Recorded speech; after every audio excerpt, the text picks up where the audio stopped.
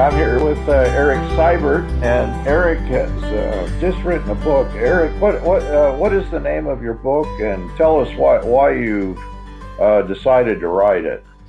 Well, thanks, Paul. I'm glad to be here. The book is titled Disarming the Church, Why Christians Must Forsake Violence to Follow Jesus and Change the World.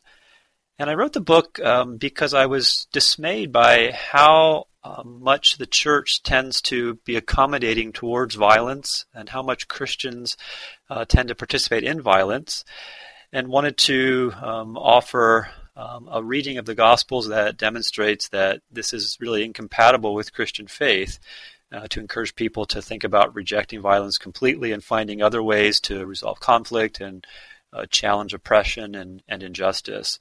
And I also was concerned that even some people who are part of peace church traditions that grow up hearing about the message of nonviolence tend to not exactly know what that looks like on the ground. So they might know, yes, we're supposed to love our enemies, or yes, we're supposed to forgive people, but how does that actually work itself out in the daily grind of day-to-day life? So I wanted to encourage folks in that regard as well. And I'm just finishing the book. And it is one of the most comprehensive. Usually people are not so ambitious, but it seems like you've covered the entire spectrum from, I like the way that you begin, and that is that you're not simply addressing the idea of peaceableness in Scripture, but you begin the book just talking about nonviolence in general. Can you say a bit about that our usual attitude toward the necessity of violence and the mistaken understanding underlying that? Sure. I think a lot of people assume in a lot of situations that there are sort of only two options, that you either you do nothing in certain situations, or you use violence, and they're the only options. I think there's a whole host of other options in between those two, creative, nonviolent strategies that people can engage in. And so I wanted folks to be aware of what some of those were and what those might look like. I tend to think the gospel calls us to live nonviolently in all areas of our lives. Sometimes we compartmentalize it. People may think, well, it's just about being against war, but there are other ways, whether it may be capital punishment or self-defense, where people feel like violence is appropriate. And I think the gospel message is more comprehensive than that in all areas as we follow Jesus, we want to find ways to live out our convictions that don't involve harming others by using violence. So I tried to write something that was sort of all-embracing in both the small areas of life and even the bigger areas of life as well, that would be true to that conviction. Maybe I should have, in introducing you, explain a little bit the context of the church and the college. You're at Messiah College. Can you explain a bit of the background there and how why you are pursuing this in the context in which you're pursuing it? Sure. I do teach at Messiah College. I'm professor of Old Testament here, and I attend the Grantham Brethren in Christ Church, which is literally just across the railroad track, so these are very close geographically. The church, the Brethren in Christ Church and the college have a relationship. They call it a covenant relationship, and part of the theology of the church is Anabaptism. It's one of three streams that make up the Brethren in Christ Church. And Anabaptism, of course, has a strong commitment to peace and nonviolence. So here at Messiah, peace is a privileged position that we have at the college. So it's very much part of the world in which I live and work, and I'm glad that I'm at places like that where we do try to take peacemaking and reconciliation very seriously. Just for you've written, how many books have you written on this topic? My previous two books were both related to the Old Testament and dealing with violence in the Old Testament. So I wrote one called Disturbing Divine Behavior that was really looking at some of the problematic portrayals of God that we encounter in Old Testament texts, whether that be wiping out virtually all humanity in a worldwide flood, or commanding Israel to completely annihilate Canaanites to commit genocide. Those are troubling texts to many readers. So that book tried to work at that issue. And then the next book, The Violence of Scripture, looked a little bit more broadly at other passages in the Old Testament where violence seems to be sanctioned or sometimes even celebrated. So, for example, in the story like David and Goliath, where we tend to think what David did to Goliath is a good thing, that's often how it's portrayed in Sunday school lessons and in church. I would take issue with that and say, well, a story about a boy who slings a stone at a man and then cuts off his head, that's probably not the kind of story that I want my son to look at as a model for how he should live. And so what do we do with texts like that? They're in the Bible. We want to find constructive ways to read them, but we don't want to promote the violent values that a text like that might seem to suggest. And so what is your explanation? Isn't God portrayed as violent in the Old Testament? Certainly, God is portrayed as violent in the Old Testament.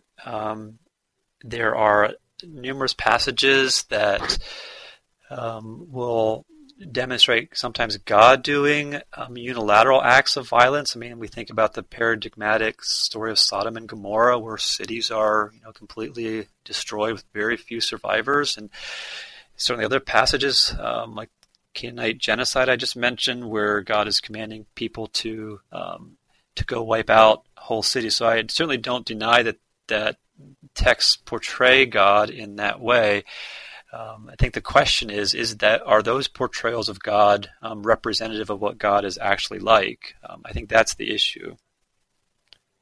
And so I assume that you would give precedence to a New Testament understanding or a kind of Christocentric reading in which the fullness of God is revealed in Christ.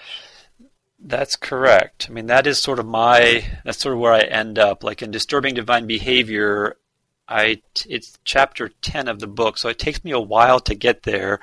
I think there are a lot of ways of understanding what's happening in the Old Testament in terms of people writing about God as a warrior in ways that would have been very common in those days. All cultures envision God and the gods behaving in that way. So it makes sense that Israel would think that way as well. But if we're going to look at those portrayals and ask the question, does this accurately represent what God is really like? I do think at the end of the day, we need to look to Jesus. I believe Jesus is the clearest and fullest revelation of the moral character of God. And so by looking at Jesus, we can kind of use Jesus as our standard for who God is and what God's character is like, and we can use that to evaluate portrayals of God in the Old Testament. And of course, the thing that you do in the book is that you take passages, problem passages, that the issue of the swords, the Jesus in the temple. But let's do one of those. For example, when Jesus says to the disciples, "Well, go and buy a sword." How do you handle that passage? Right. So there's that that passage about purchasing purchasing swords if they don't have them, and there's a number of other instructions that Jesus is giving the disciples. There's a passage that comes prior to that one, again, where Jesus is in essence saying, you don't have you can simply go out without having, I think it's a purse and some other items that you might typically think about needing for traveling, because the disciples are simply to rely on the hospitality of the places to which they go. But now this is a later passage, and it's in Luke 22, and Jesus is in essence telling them now they need to get these things that they didn't need to have before. And the disciples seem to take this very literally, because when Jesus mentions about swords, 2 swords are produced, at which point Jesus says, is typically translated, "It is enough." Now, again, I think there are different ways of hearing that. It could be a sort of a tone of exasperation. And a very similar expression is found in the Greek translation of the Old Testament, where Moses has been asking God to enter the promised land. He asks 3 times, and God uses very similar expression, which is sort of enough of this, no more of this. And so at one point you might see Jesus sort of shaking his head. It's like after all that Jesus has taught them about loving enemies and doing unto others as you'd have them do unto you, they still think Jesus is talking about literal swords here. So I think one way to read this would be to hear Jesus speaking more metaphorically. And what he's saying here is that this is just before he's going to be betrayed, and he's saying the time is different now. Before you could move about freely and rely upon the hospitality of others, but things are changing. Times are going to be different now. We're entering a new era, and you need to be prepared and to realize that dangers await. So he's not actually asking them to arm themselves literally. I think that's confirmed also by the very end of the chapter, where Peter pulls out the sword when Jesus is arrested and slices off the high priest's slave's ear, and Jesus, says, no more of this. Put that back, and actually heals the slave. So I don't think we're to read these as Jesus wanting people to have physical swords to use in a violent kind of way.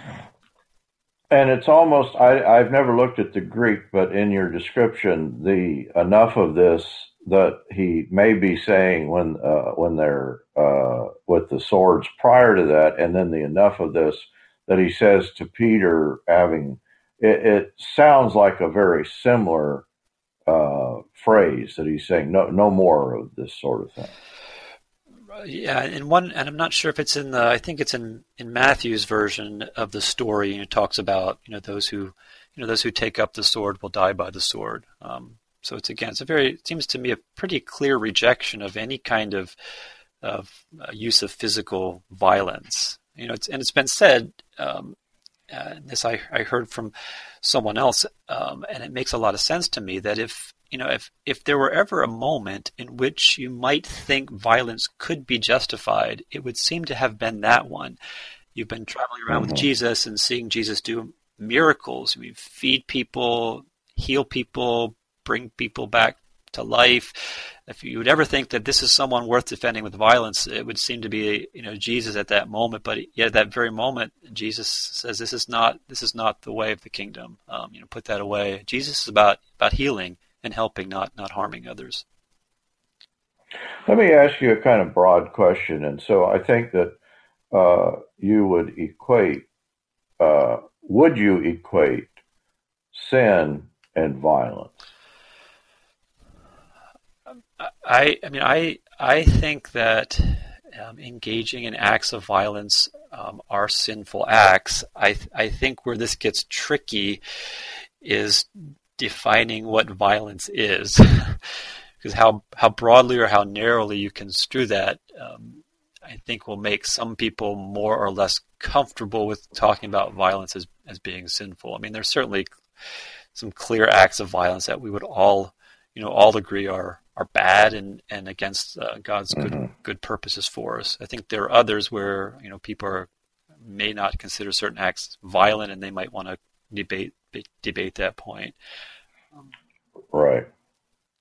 My own work is in if you look at chapter 7, and some people would even consider that. And I think I'm in agreement with here. The vocabulary or the semantics of it may not be important, but in a sense, the struggle that is internal to us, the kind of agonistic struggle that we are pitted against ourselves, that I do what I don't want to do, that there may be a kind of inherent antagonism giving rise to violence, or that we might even equate with violence, that is simply at the root of what we call sin. Whether you want to equate those may be just a matter of semantics. Let me ask you then. You're at Messiah College and in your own tradition, that you have a view of the church that is certainly not the typical Amish idea of a kind of withdrawal. But what you're describing is not simply, we'll go and be peaceable unto ourselves, but you're describing a kind of aggressive peacemaking. And I'm wondering what your picture of the relationship is between the church and culture that gives rise to that.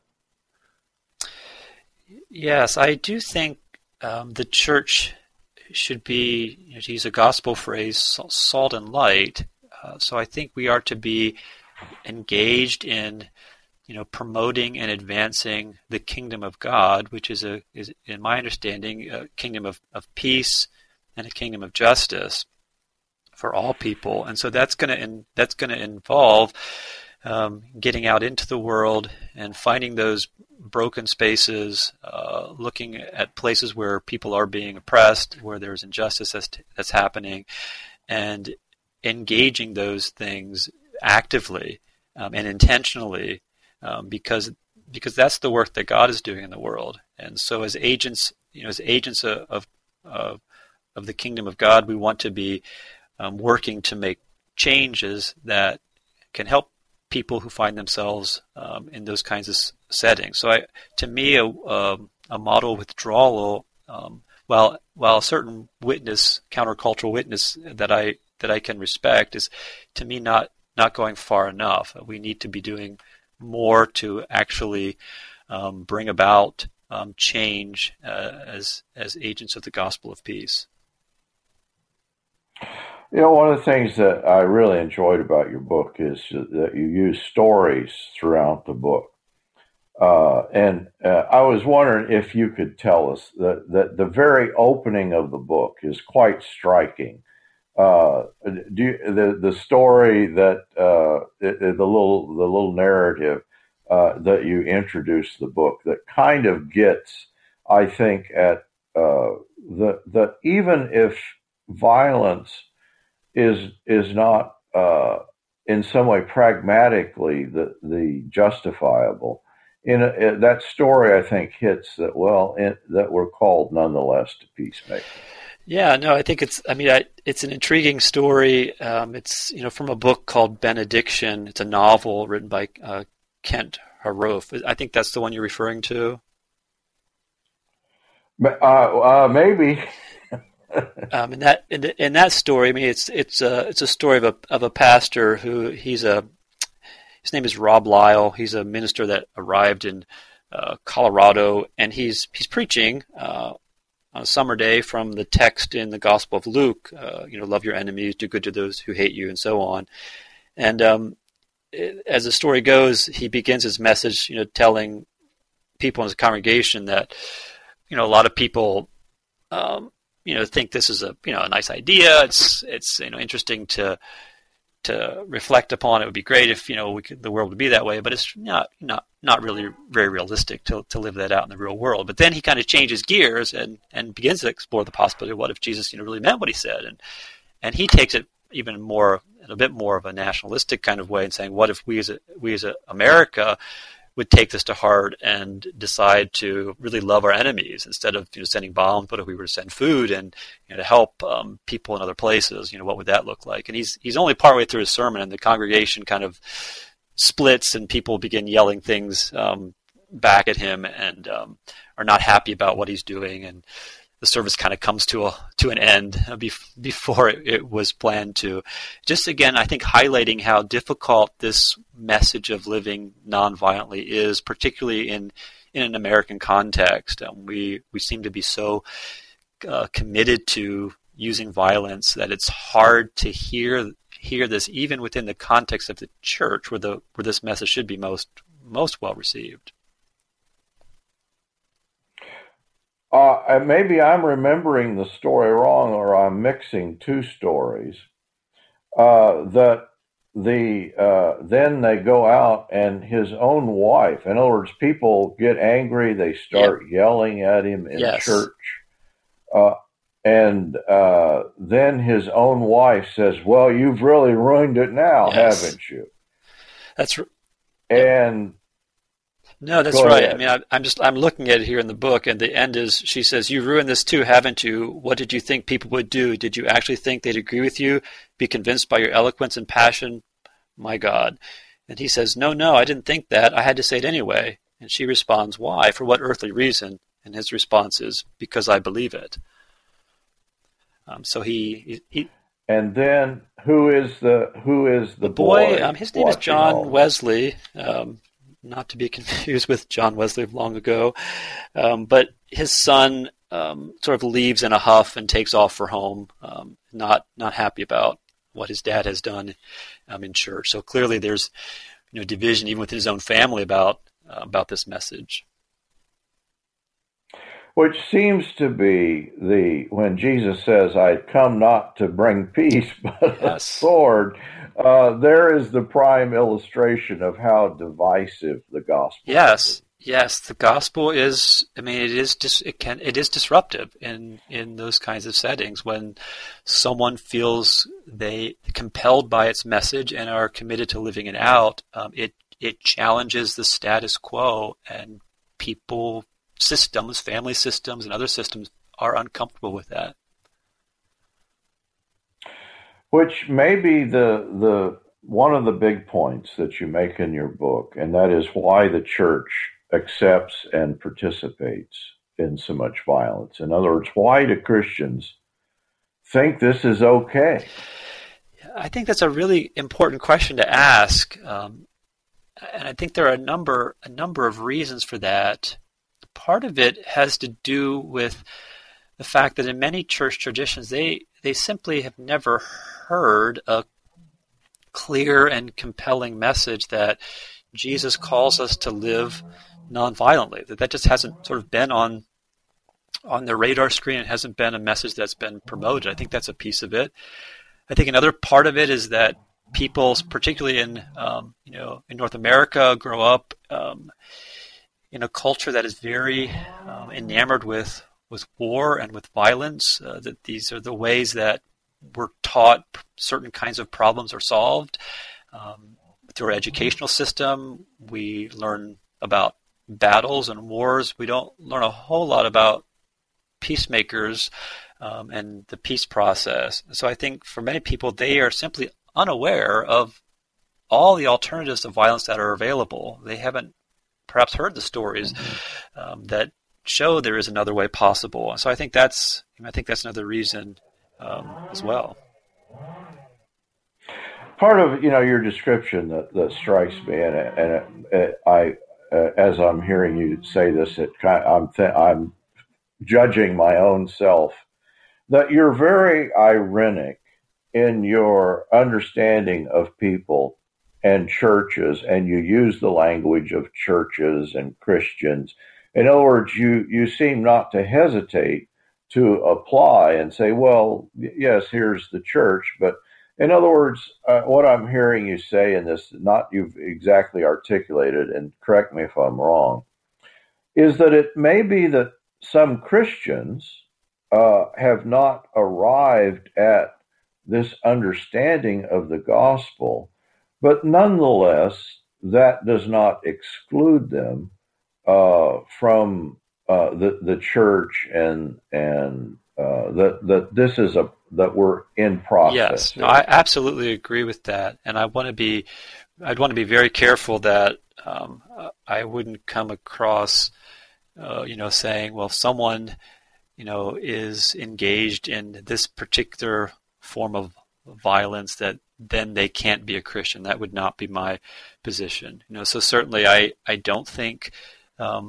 warfare is something that Jesus calls us to be engaged in, but I recognize that there are lots of very good, godly, sincere Christians who are in the military, and I think that's important.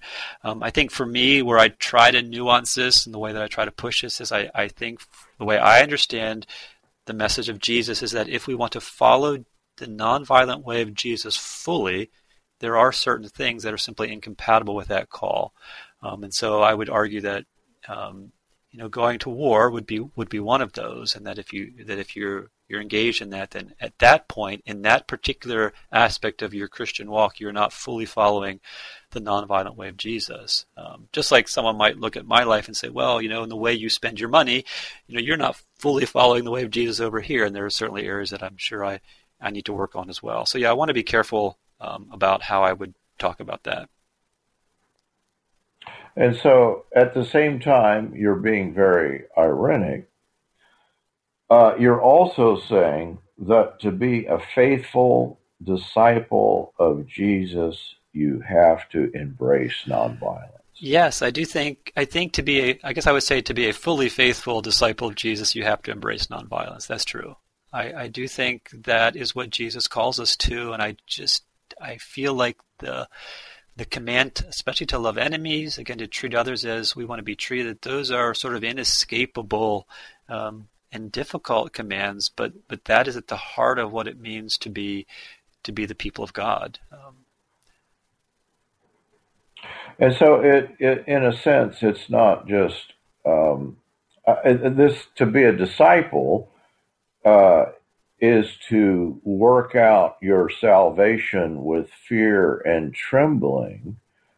That is that what we're involved in is a present tense, establishment. Is that the way you're thinking of this? That this salvific kingdom of which we are participants is one then that depends upon, not simply depends upon, but our own salvation is one that we can only enjoy peace, joy, long suffering, patience, the love of God as we walk as Christ walked. Yes, I do think discipleship is something that is an ongoing way of living. I mean, I think the call to follow again is a call to a way of life. And certainly I think there are moments and entry points that people have. We talk about that in a variety of different ways. People talk about being saved or conversion. I think those are very important moments in faith, many people's faith journey, but that's simply a point in a much larger process, and that when we decide to follow Jesus, then that has all sorts of implications for how we treat our family members, how we treat our coworkers, how we think about our other countries in relation to ours. It just impacts all of those kinds of things. So that salvation, as you're describing it, is both. It is something instituted, inaugurated in and through Christ and the church. I'm wondering, I've run into this. You've Yes. met Richard Hughes, and I guess Richard was there at Messiah for a while. He was. We had the good fortune of having Richard Hughes here for, I think it was 7 years he was here. And I got to know him during his time here and just was very much grateful for his deep commitment to peace and nonviolence. And the thing that, in discussing with him, I'm wondering how you would relate the church and the kingdom. Are they synonymous? Is the church a manifestation of the kingdom? Is the kingdom completely identical with the church? My understanding of the kingdom of God, as Jesus speaks about in the Gospels, is sort of, I guess I would see that as the broadest umbrella. That is, I understand the kingdom of God to be God's reign of peace and justice over all the earth, and that is something that anyone can participate in. I think again where people who are hungry are being fed, there is the kingdom. I think where people who are being oppressed are liberated, again, there is the kingdom. I think where people who are in conflict who can find ways to resolve that without violence, there is the kingdom. So I think the kingdom is very broad in that sense, and that God wants to set things right as justice is sometimes defined for all people. I do think the church participates in that kingdom and has a very special role to play in advancing and promoting that kingdom. And on its best days, it does a fantastic job of doing that. There are lots of examples that we see the church again advancing and promoting that kingdom. But I think that I wouldn't equate the kingdom of God with the church. I think the kingdom of God is sort of the grand plan, a much broader kind of umbrella, and that the church has a very important role in participating in advancing that kingdom. And then what would be the identifying marker of the kingdom? Well, I think part of the markers of the kingdom in terms of how people would live out their lives would be things like, I would talk about kingdom. The kingdom people, if we can use that kind of expression, I mean, it's where people will serve others rather than dominate them. Expressions of the kingdom or markers of the kingdom are where people, forgive rather than retaliate. Kingdom, and Greg Boyd has talked about this. Kingdom, the kingdom of God is where you sort of use power under rather than power over. Again, the idea of serving rather than dominating. Again, that notion. I think we see the kingdom where people are willing to suffer harm for what's right rather than to inflict harm on others. I think at the heart of it, the kingdom is where you see love prevailing over hate. So all those kinds of things are expressions of what the kingdom of God looks like. Maybe this is not directly pertinent, but it does raise the issue of then, is this kingdom ultimately embracing all peoples in a one sense you can talk about a universal salvation, that all peoples are brought into this kingdom, so that in the end there is no category in God's plan into the future that is not embraced by the kingdom.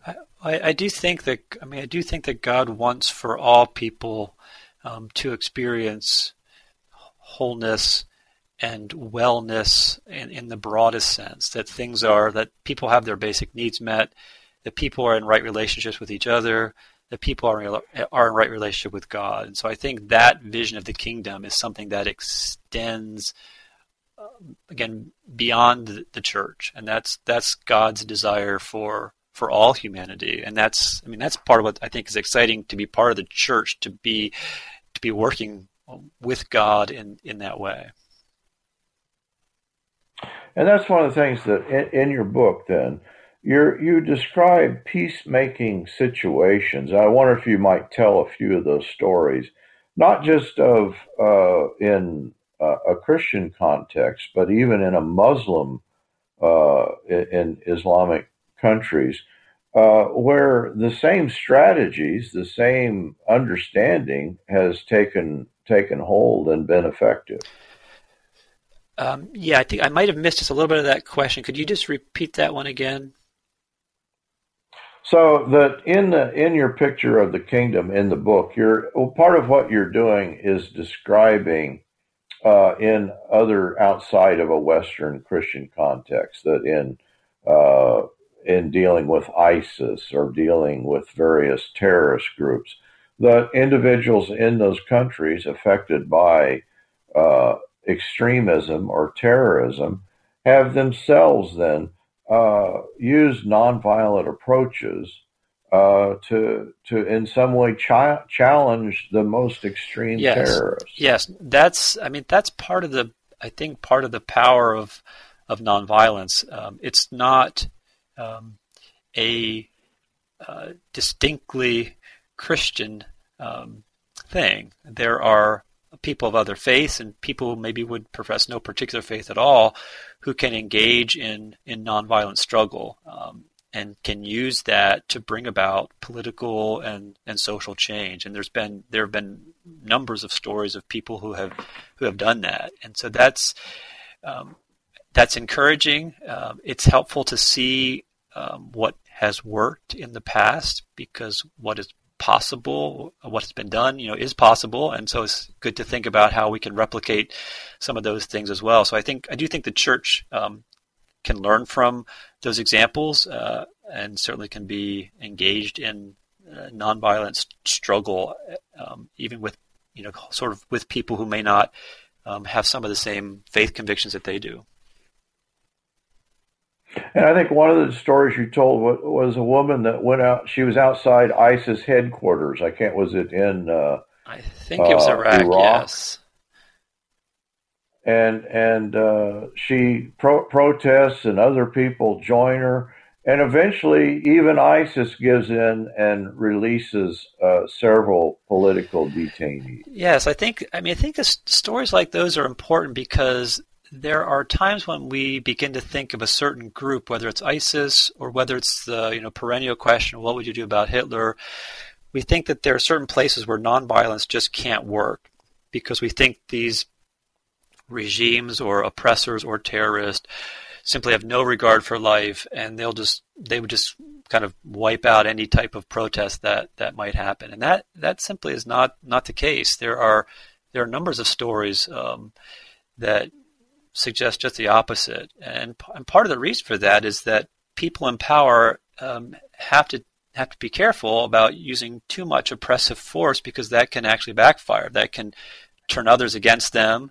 Can even turn some of their own members against them if the violence that they use is seen as too extreme or too problematic. So those stories are helpful reminders that protest is possible. There are ways to bring about change even in some of these very difficult settings. Give us the statistics of the nonviolent revolutions that occurred in the 20th century. I'm not sure I have that number right at the top of my head. One thing that I could speak to that I found interesting, there was a study that was done by Erica Chenoweth, if I'm saying her name correctly, and Maria Stephan. They wrote a book, Why Civil Resistance Works. And what they did was they looked at both violent and nonviolent campaigns from 1900 to 2006, so roughly a 100-year period. They looked at 323 different campaigns, and their results, and this is pretty much directly how they stated, they say that they found that the nonviolent campaigns were nearly twice as likely to either have full or partial success than were the violent campaigns. So again, a very careful study of a lot of different violent campaigns and nonviolent campaigns. It demonstrated the effectiveness of nonviolence, which is impressive and encouraging. I may not be remembering the number right either, but I thought you said that there had been something like 30 nonviolent revolutions just in the 20th century alone. There have been a lot. Again, I'm sorry, I can't recall the exact number, but there are certainly a lot. There are again a number of books that are written that recount these, that tell the stories, that are again very inspiring to read. And I guess where all this, and it's easy for some of us, thinking of me, that it may be easy for us to theoretically outline, strategies of nonviolence, a theology of nonviolence. But you discussed then a kind of developing a nonviolent mindset.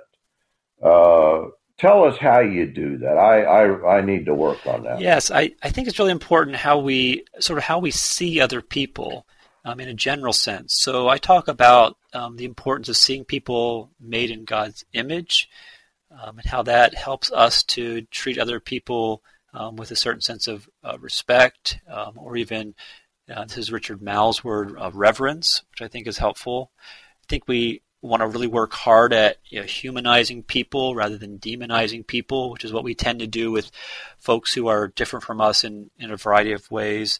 I talk about encouraging us to get to know people, especially people who are different from us or other than us, to sit down and have a meal with them or have a conversation with them.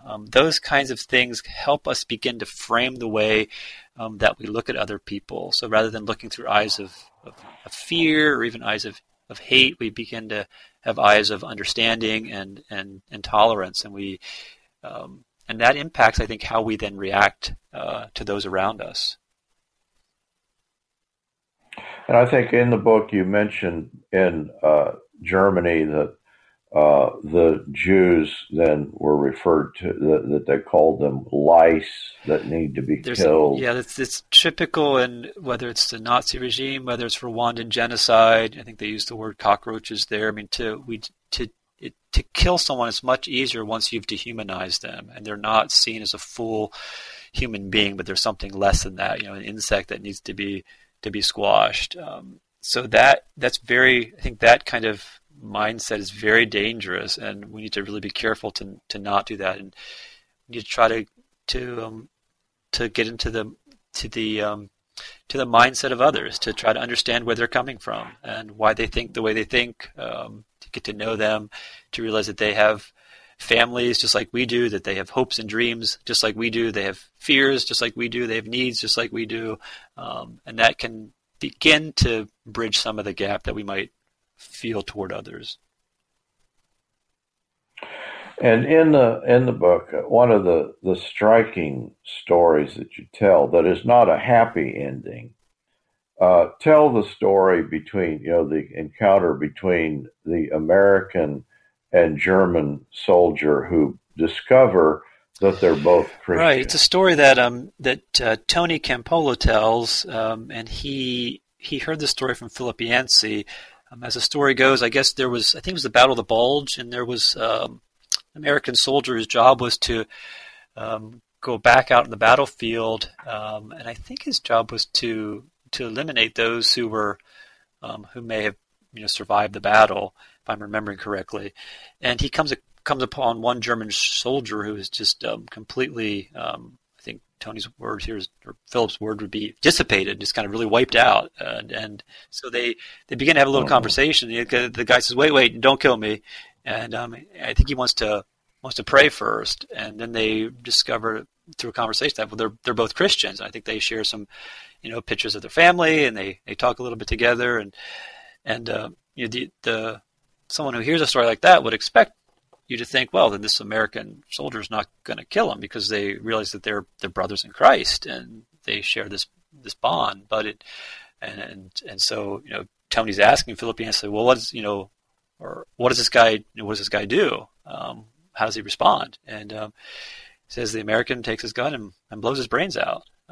And Tony's point is that's what nationalism Terrible. will do to you. It makes your nationalistic values more important than kingdom values, and it shows really where your allegiance is. So it's a tragic story, but it's one that I'm afraid is repeated too many times over. Yeah, even C.S. Lewis tells a story, or he says, he can imagine that very scene in which, two soldiers, maybe they're both Christians, engage in combat and even kill each other and find themselves tumbling into heaven, laughing at the circumstance. What's wrong with that understanding? Yeah, it's again, our ultimate allegiance is to be to God, and if our ultimate allegiance is to God, then we are part of the way the scriptures talk about it. We're part of the body of Christ, and to think about harming part of your own body would be obviously not a good thing to do. And that's exactly what's happened through many wars, whether it's the Civil War here in America, whether it's World War II, or we have Christians killing Christians. So I think it was John Stoner and I think perhaps another person that came up with what they called a modest proposal for peace, that Christians stop killing Christians. And it's modest because it's just referring to Christians, but certainly we should extend that to everyone. But yes, it seems, it's terribly problematic when we who are to care for one another are doing just the opposite.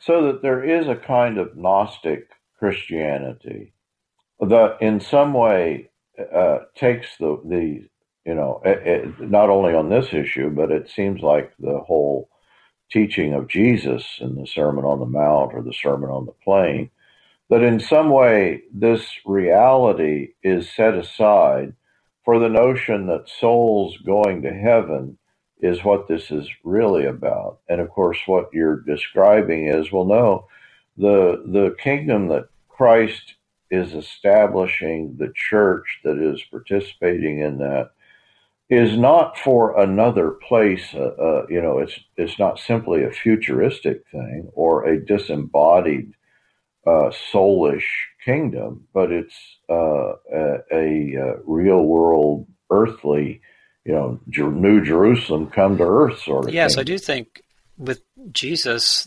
inaugurating the kingdom, that's what Jesus was trying to show people, that the kingdom is it's right here in your midst.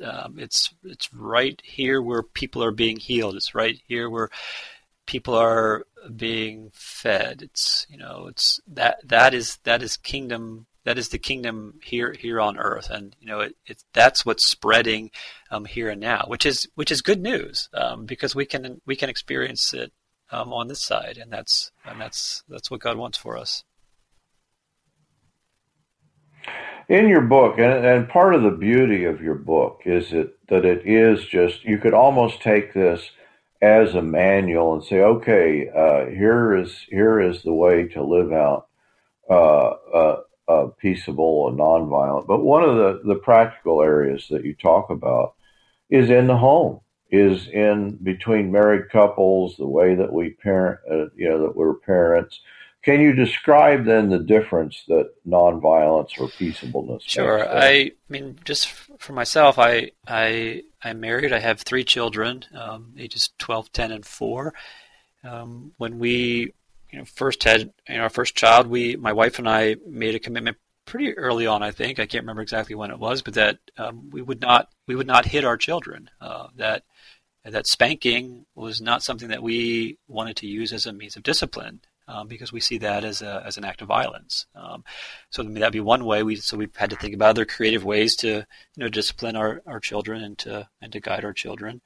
I think also a really big problem that is not talked a lot about much in the church is the whole issue of domestic violence. And again, the rates of domestic violence within the walls of the church and outside the walls of the church seem about the same. So it certainly is a real problem there. But as a person committed to nonviolence, that's certainly not the way that I would treat my spouse, or that my spouse would treat me. So as Christians who are committed to following Jesus, obviously all married couples have their differences, but we find ways to talk those out that are not harmful, and we certainly don't engage in patterns of domination that are so typical of domestic violence kind of relationships. So that part of this then is an understanding of male-female roles, in which, in other words, notions of simply complementarianism, that it seems to be a kind of screen for male dominance. You're suggesting that's well. I'm in I guess what I would call a fiercely committed egalitarian relationship. So we work really hard to try to be equals together, and I think that is very, very important. I mean, patriarchy has been a very difficult challenge for the church for many years, and continues to express itself in church structures in terms of leadership, but also in the home as well.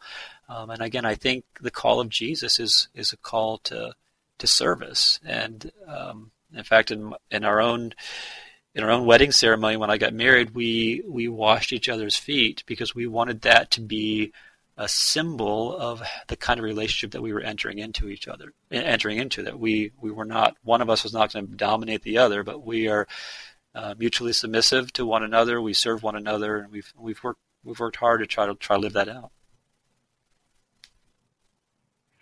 I just did a wedding ceremony yesterday, and I just read your little section of the phrase you had used, and I have to admit I stole your phrase. You can have it. That in doing the ceremony, that we don't wait for the other to take out the garbage or clean the toilet. That there is not this notion of the other responsibility, but a true servant kind of attitude. Oh, good. So I thought that was a lovely illustration. Let me ask you one more thing here, and a lot of your book is just very practical. And can you give us some practical suggestions about concrete steps the church can take to help us reject violence? Yes, I again, like you mentioned it early on, I try to emphasize stories in the book, and so I think one of the best things the church can do is simply tell some stories. in many church traditions, there are great stories that they have of people in their own tradition who have worked for peace and justice and have been nonviolent. And so those could be elevated. If church traditions don't have those particular stories as part of their own tradition, they can certainly look at others. But to tell the stories of what does it look like to live out a commitment to nonviolence, those can be really powerful. Stories tend to stick with us in ways sometimes that other things don't. I also think that it would be helpful for churches to try to think about ways they could sort of infuse their worship services with nonviolent themes and ideas, and emphasis on compassion, emphasis on hospitality, emphasis on love. These things are really important. So how does that come through in the prayers, and how does that come through in the songs? What kind of sermons are being preached? So those are all ways that could be helpful as well. And I think it's really important, maybe this is more of a don't, but I think it's really important for churches to be very careful, not to mix God and country in the church, because that often tends to then give off the message that, sometimes violence is okay, and because that's what our country does, it's okay for us to just go along with that. So I think the church has to be very careful to keep those kinds of things separate, and just to have a very clear message that Jesus calls us to walk nonviolently in all of our relationships. Eric, this has been a wonderful conversation, but in the final thing, tell us how we can order copies of your book. It is Disarming the Church, and it's available That's right correct. on So it can Amazon. It can be bought on Amazon.com. It's there. It can also be purchased directly from the publisher Wipf & Stock. It's WIPF and Stock. And they have currently have a discount going on that if you do buy one directly from the publisher and you put CONF, I think, in the code line, it will give you the book at 40% off. So that's a good deal. And I just am finishing this. It is just you've undertaken a huge task here of laying out almost. It's probably the most comprehensive short book. It's not a hard read. You can sit down and read it in a day. That just outlines the necessity of peaceableness and just the pragmatics of putting it into place. So it is just I thank you for putting this together. And so Eric and I are in discussion, and I'm hoping that we can hear more from him. Hopefully that maybe he'll write some blogs for us, but that the work that you're doing just so well aligns with our work here at Forging Plowshare. So we sure appreciate your willingness to. Thank you. I appreciate the work you're doing. I'm certainly glad for the opportunity to get the message out.